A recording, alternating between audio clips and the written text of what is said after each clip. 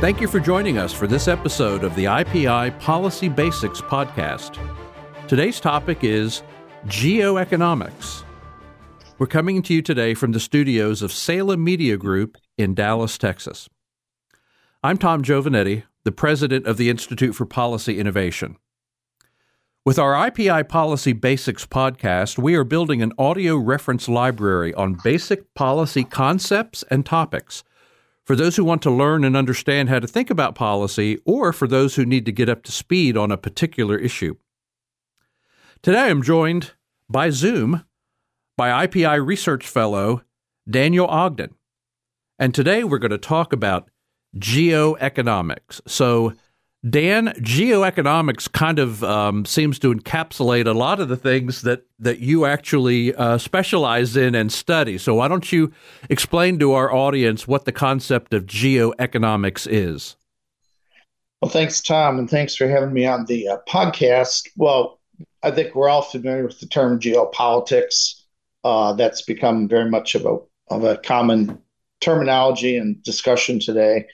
Well, geoeconomics is very similar, and to put it simply, it is the pursuit of states of power interests by economic means. And so when we think of geopolitics, maybe we think of diplomacy, maybe we think of military movements, maybe we think of, for example, China in this hubbub with Taiwan over Nancy Pelosi's visit, going over there and flexing its power militarily. And some people say it actually was preparation, kind of a dry run for what an invasion would look like. So we think about geopolitics, we think about things like what Taiwan's military or China's military exercises vis-a-vis Taiwan the last several days. Well, when you think about geoeconomics, let's talk about China again, just to kind of introduce the concept. We hear a lot about what's called the Belt and Road Initiative in China. And that's where China is basically using investments, foreign investments, loans, and trade with different countries around the world, particularly kind of trying to replicate the old Chinese Silk Road, which was the overland trade route that Marco Polo used when he visited with China and was developed for trade. And of course, it's not just China that does this, but basically what you have in geoeconomics is nation states using their economic policies, what are called tools of economic statecraft, to try to advance their overall national interests. And this isn't something that's new. For example, the British Empire did this for centuries. When you think of the East India Tea Company, even though that was a private company in Great Britain, it certainly was aligned with British interests and in India. But what's changed today, I think, is there's a couple of things that have changed that make geoeconomics even more of a phenomenon in international relations. And that is, I think, two things. First of all, we've had a globalization of economic globalization, manufacturing, production. And so we had a previous podcast who talked about global supply chain and how companies now quite often will, even though the manufacturing, even a product manufactured in the United States, will have suppliers from many different countries. And of course, overseas, that's the case as well. And so that's one thing that's different today than it was 50, 100, 200 years ago. But the second is the international economic integration of economies. For example, China is the largest holder of U.S. debt. Now, a lot of people say, well, China could go ahead and use that against the U.S., but of course, the last thing China would ever want to happen is the U.S. to default on those treasury bonds, because then China would be left holding the bag. But the point is that not only in financial terms, but also just in trade. And so the world today economically is much more linked, both in terms of businesses, operations, as well as national economies. And so this gives states a greater opportunity to use economic policies and economic statecraft to advance their interest in other countries. So, Dan, economic interdependence, of course, is a well-known concept, and the idea is that countries that are economically interdependent who trade with each other, tend to have good relations and they tend to not go to war.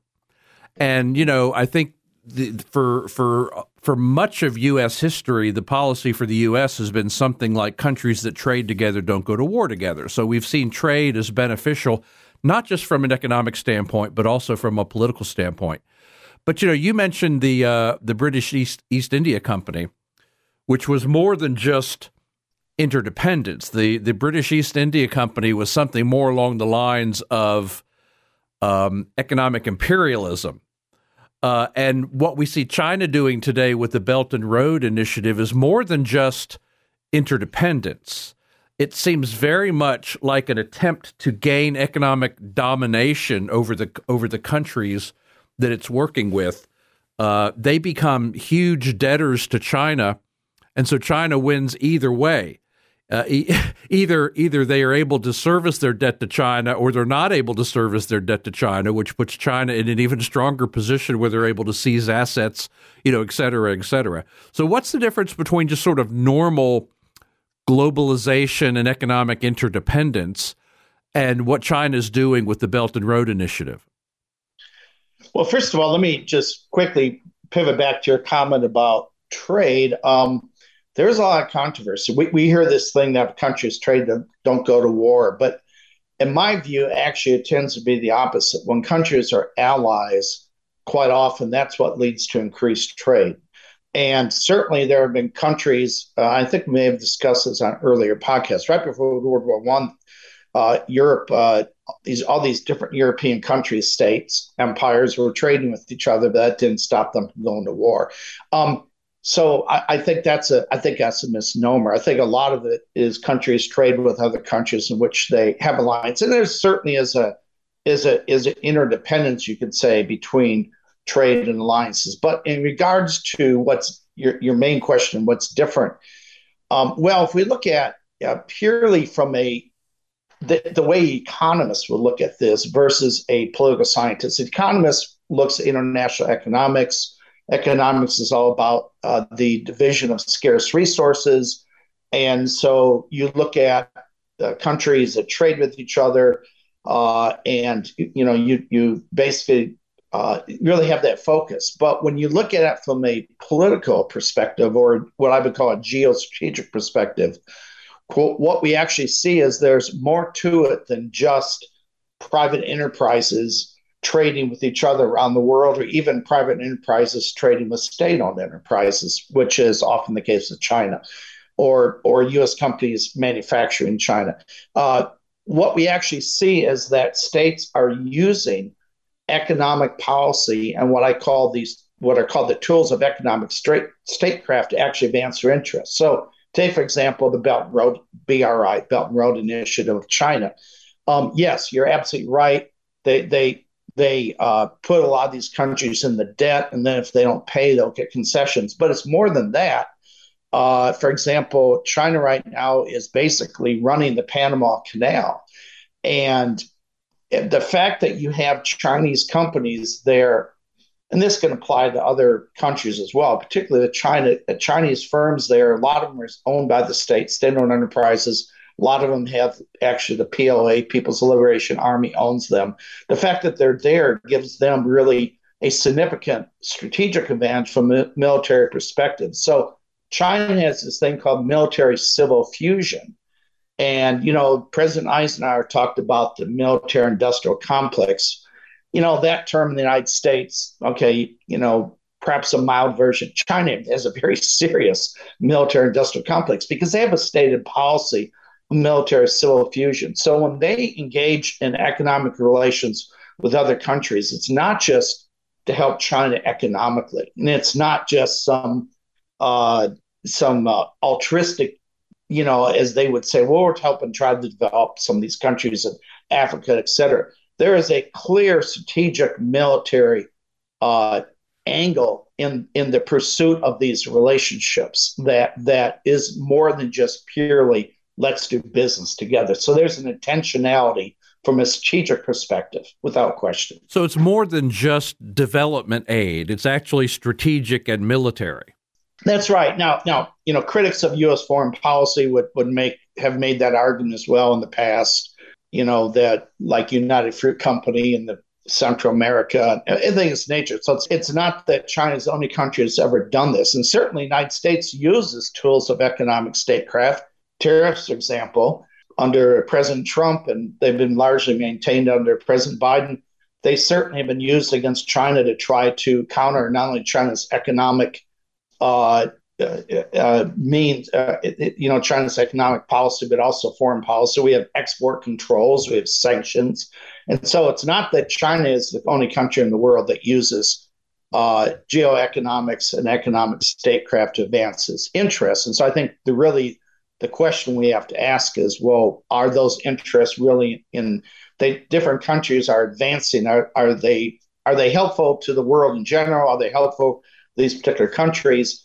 Obviously, the United States is using economic statecraft right now against Russia and the invasion of Ukraine, sanctions.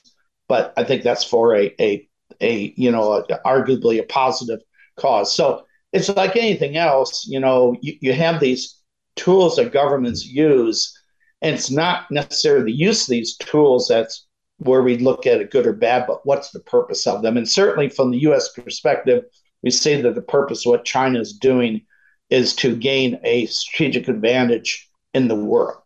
So you point out that the U.S. does this as well, and I think specifically of foreign aid, right? So I think part of the justification for foreign aid, a lot of conservatives historically have been all worked up into a lather over foreign aid, but it turns out to be just a tiny, tiny fraction of the overall federal budget.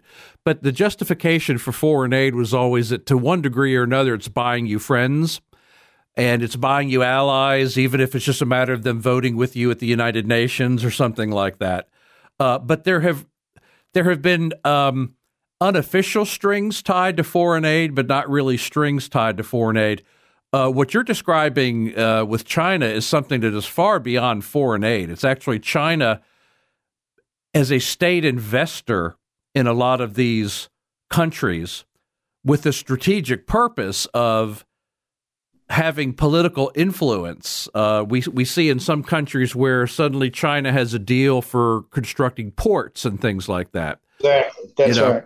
Or in other countries, China suddenly finds themselves in charge of the rail infrastructure or the communications infrastructure. And as you pointed out in the Panama Canal, somehow China is running the Panama Canal. So this is much more strategic and purposeful than simply throwing foreign aid at a country and just hoping that they will look kindly upon us when we need them, isn't it? Yeah, there's no question about it. Yes, U.S. has used foreign aid, as all countries do, to advance their interests. But with people can have different views of what China's real goals are. But I think what China is trying to do is create a level of dependency of these other countries on China, so that when they do default or when they acquire assets through investments, that China is able to actually control what these countries do. Versus a lot of foreign aid. I mean, some U.S. foreign aid, yes, it's been given with the hope these countries be friendly towards the United States, but quite often it doesn't necessarily come with strings attached, and that actually is a problem in many cases, because foreign aid doesn't actually get down to the people it's intended to benefit. It goes perhaps in the pockets of corrupt foreign politicians in that country. But the point is, I think foreign aid is in general is much more of benign purpose. Things like World Bank loans, and of course, United States is the largest shareholder of the World Bank and also contributed to the IMF, has used these institutions to try to provide economic assistance. But what China is doing is much more tied to its military position. And again, this whole notion that in China has again come out and said we have a policy of military civil fusion. This is not only occurring internally within China, but also in terms of China's foreign relations. So when you talk about the concept of geoeconomics, if we picture this like as a Venn diagram, the concept includes both like the U.S. foreign aid practice that we've discussed, but it also includes this much more strategic, much more purposeful, much more, shall we say, nefarious types of actions by China. Both the nefarious and the naive applications here are all included within the idea of geoeconomics, right? That's correct. And there's another dimension to it as well. The United States, and this is where a country's national security policies may kind of bump up against their trade policy. And a good example is the United States in relation to India. The United States has basically this partnership called the Quad, stands for Quadrilateral Alliance between, or it's really more of a partnership, non-alliance between the U.S., Japan, Australia, and India. Now, Japan and Australia have been U.S. allies actually for many years. I would say India right now is a partner in this. They certainly have, and right now are having border conflicts with China. So the U.S., from a strategic security perspective, has India's involved in this partnership to try to somewhat to thwart China in its outreach and its military power. But when it comes to trade policy between economic trade relations, U.S. and India, there are issues involved there having to do with protectionism in India and the greater ability of U.S. firms to export to India, et cetera. And so you've got trade issues involved with India where there's conflicts, and yet on the security side, there's this partnership. And so geoeconomics also involves kind of the threading of the needle, particularly when countries and their relationships perhaps have security interests, but not economic interests, or shared, or it could be the opposite. There could be a shared economic interest, but perhaps not so much in the security area. So there's really a lot of dimensions to it, but the bottom line is when you take economics and you put it into this geopolitical mix, so to speak, it really does tend to make things quite often very complicated in trying to understand international relations. And so you really have to kind of break it down to constituent parts and look at individual aspects and then try to one of the things international relations is difficult is that it has so many different dimensions to it, and that's what makes it tough. But that's what geoeconomics is really about. It's trying to figure out how countries' economic policies relate to their overall strategic interests. So, for instance, the decision of, say, like a country like Brazil to heavily subsidize its sugar industry, or the decision by India, as you mentioned, to have protectionist policies about what can come in or not, or the decision by like a country like Vietnam to heavily subsidize their textile industry, all of these decisions are all part of geoeconomics, of countries trying to introduce economic policies that help them achieve their strategic interests of one sort or another. That's right. It's not just related to, with China, it's very much tied to their military, their foreign policy from a military perspective. But it's not just tied to that. It's also a country trying to improve its economic standing. Now, of course, from a purely free trade perspective, economists will say, well, protectionism does not really advance your economic interests. Actually, it's harmful. And there's a lot of disagreement about that. I think from a purely theoretical perspective, that's true. But from an economic realist perspective, quite often countries will use tariffs, maybe in what's called infant industry, to develop their industries so they compete internationally. One of the problems that they have is once they grow up, they keep those protections controls there. So it's geoeconomics isn't just about advancing your military security strategic interests. It also has to do with your economic standing. Also has to do with the your economic standing as a component of what's called national power, and so that also plays into it as well. A country, China has actually done this, as I mentioned in the article I wrote for IPI a couple months ago. China actually used its participation now in the WTO to build up its economy, and that is in turn strengthen its military. So it goes in both directions, so to speak. You mentioned, trade policy and that sort of thing as part of geoeconomics. I mean, it strikes me that free trade, one can hold up free trade as an ideal toward which we aspire, but also to be a sort of a geopolitical realist and an economic realist, and understand that, countries that are at active war with each other probably don't trade with each other, and countries that have strained international relationships probably are going to restrict trade as well.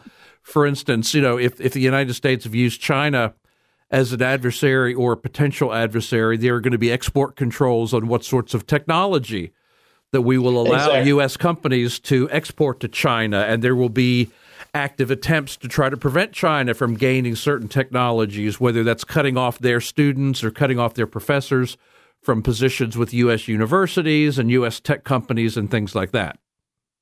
Yeah, that's right. That goes into the mix. Quite often we think of protectionism as on the import side, tariffs and non-tariff barriers and of nature.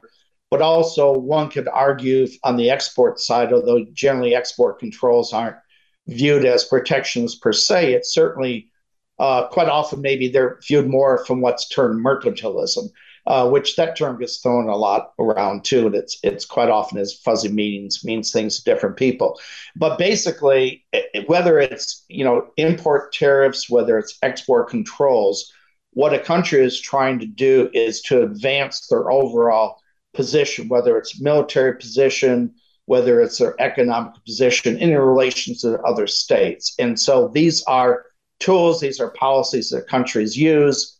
The WTO obviously was set up at least doesn't get involved in export controls, by the way. It's purely on import type of restrictions to try to create, an international free trade system. But the fact of the matter is that theory always bumps up against reality. And so it's like that in so many different areas of life. What works well in theory doesn't necessarily work well in the real world. And so when you have a country that is a adversary, that does give you pause to think, well, how much should we be trading with them? What type of stuff should we rely upon them for our supply chain for certain materials? Do we want to be exporting our technology to them? It certainly gives pause to those considerations. This whole conversation in context has to do, I think, with this idea of an economy that has superior productivity and superior innovation compared to an economy that does not. And of course, in that equation, I'm describing the United States as the economy with a superior innovation, the superior technology, and China sort of being in a copycat position. But it strikes me that ultimately what trumps all of this stuff is the idea of innovation. You want to be in a position where you're the United States and you're telling the Cray supercomputer company that you're not allowed to sell supercomputers to China. You don't want to be in a situation where China has actually outpaced us in the innovation of things like quantum computing or something like that. And I think one of the real geopolitical concerns that we have in the United States right now is to what degree is China transforming from an economy that essentially relies on spying, hacking to gain U.S. technology, space technology, military technology, to an economy where they're actually out innovating us and they're actually gaining superiority in things like quantum computing and things like that. This whole equation, this whole discussion takes a completely different cast if suddenly we find ourselves in a situation where an adversary is out innovating us and we're behind. Yeah, there's no question about that. And I think that has been the case with China. They have made tremendous technological advances, both civilian and military. If you look at their new fighter jet, it's almost a straight ripoff of the F-35. Well, they also just recently launched a space plane that looks exactly like the U.S. Air Force's space plane. It kind of boggles the imagination that they would have started from scratch and come up with something that looks exactly like ours. Yeah, there's no question about it. And so I think, is China now to the point where they can out-innovate the United States from purely their own capabilities? It's certainly, with their emphasis upon STEM, I'm sure in the universities and their secondary education, I think they've got the intellectual capital, but I think there's another aspect about innovation that for the environment they don't have, and that's just freedom.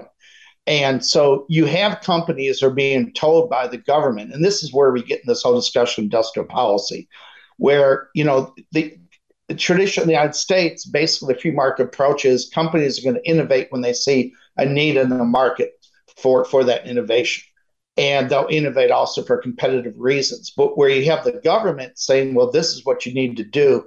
Okay, if the government guesses right, and certainly when it comes to supercomputing, quantum computing, I think this is obviously an area where it's extremely very important for a country's competitive position, both economically, technologically, and militarily. So when the PRC government has Chinese enterprises innovate, direct in that regard, well, then they're making a good guess, so to speak. But yet the environment for innovation, I think, the dynamic environment we have in the United States, I think our university system still is far superior to the Chinese system. And I think, yes, they are starting to become a country that can innovate. The question is, can they sustain it? And that's what I really wonder. And that's why they continue to engage in industrial espionage in the United States.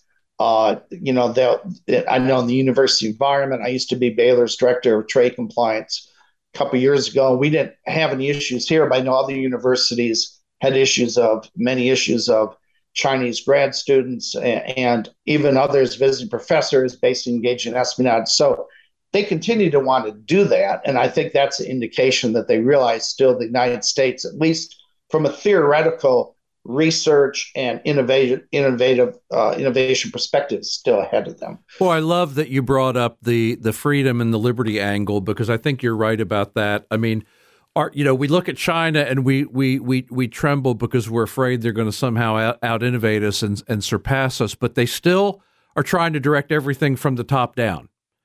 And they are still subject to Hayek's information conceit, right? That bureaucrats at the top of the pyramid can see the future, that they can have enough information that they can direct things from the top down, whereas the genius of America has always been the liberty to innovate from the bottom up.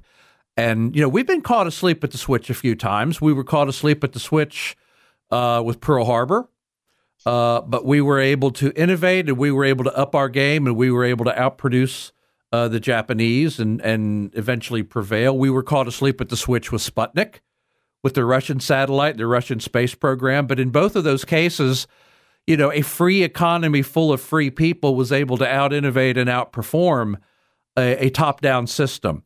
And so as long as we are able to preserve our liberty and our free market system, we don't have that much to fear from a competitor that insists on running everything from the top down and limiting entrepreneurship and limiting the freedom of their innovators and their students and their business community. Yeah, I agree with that. And so, then if you say, well, what should our policy be towards China? Well, obviously, or any other country, we do want to protect our technology, but at the same time, we at the same time we have this kind of countervailing force of we want our U.S. companies to be able to successfully compete overseas. So it is interesting. One of the courses I teach at Baylor is global trade compliance, and the Department of Commerce, particularly for what are called dual-use controls. These are export controls items that can have either commercial or military use. They tend to be the regulations. It is amazing, right? We talk about government regulations overbearing, but actually the regulations tend to be very granular in nature, because what they're not trying to keep all U.S. businesses from exporting stuff, just exporting items that have certain very specific characteristics. And this is what makes export controls compliance difficult, because you have a particular item, and it's not just, well, you can't export that item anywhere. Now, to countries like Iran and North Korea, yes, you can't. But for everywhere around the world, you have all these different filters, so to speak, to go through as to whether you can export this to which country, to what characteristics of the item. But that's because what the government's trying to do is trying to stop the most sensitive technology from getting into the wrong hands overseas, yet at the same time provide the greatest ability for American companies to compete. And so that's a very difficult job, and it's like many other things with governmental policies. Quite often, you have two different conflicting interests involved in trying to figure out how to make those two things kind of work together. Our system is certainly not perfect. I'm aware of an anecdote where an entrepreneur designed an extremely high-tech material that could be used to make boats and ships sort of stealthy in the same way that we have found a way to make airplanes stealthy. And the federal government would not allow him to sell that technology to other countries. But on the other hand, the Defense Department also refused to buy it. So it's like you can't sell it to other people, but we won't buy it from you either. So I mean, our system is not perfect. But again, to return to this idea of liberty, it's still going to be better. Our bottom-up system of innovation and entrepreneurship, while not perfect, is still going to be better than a top-down government-driven system such as we see in China.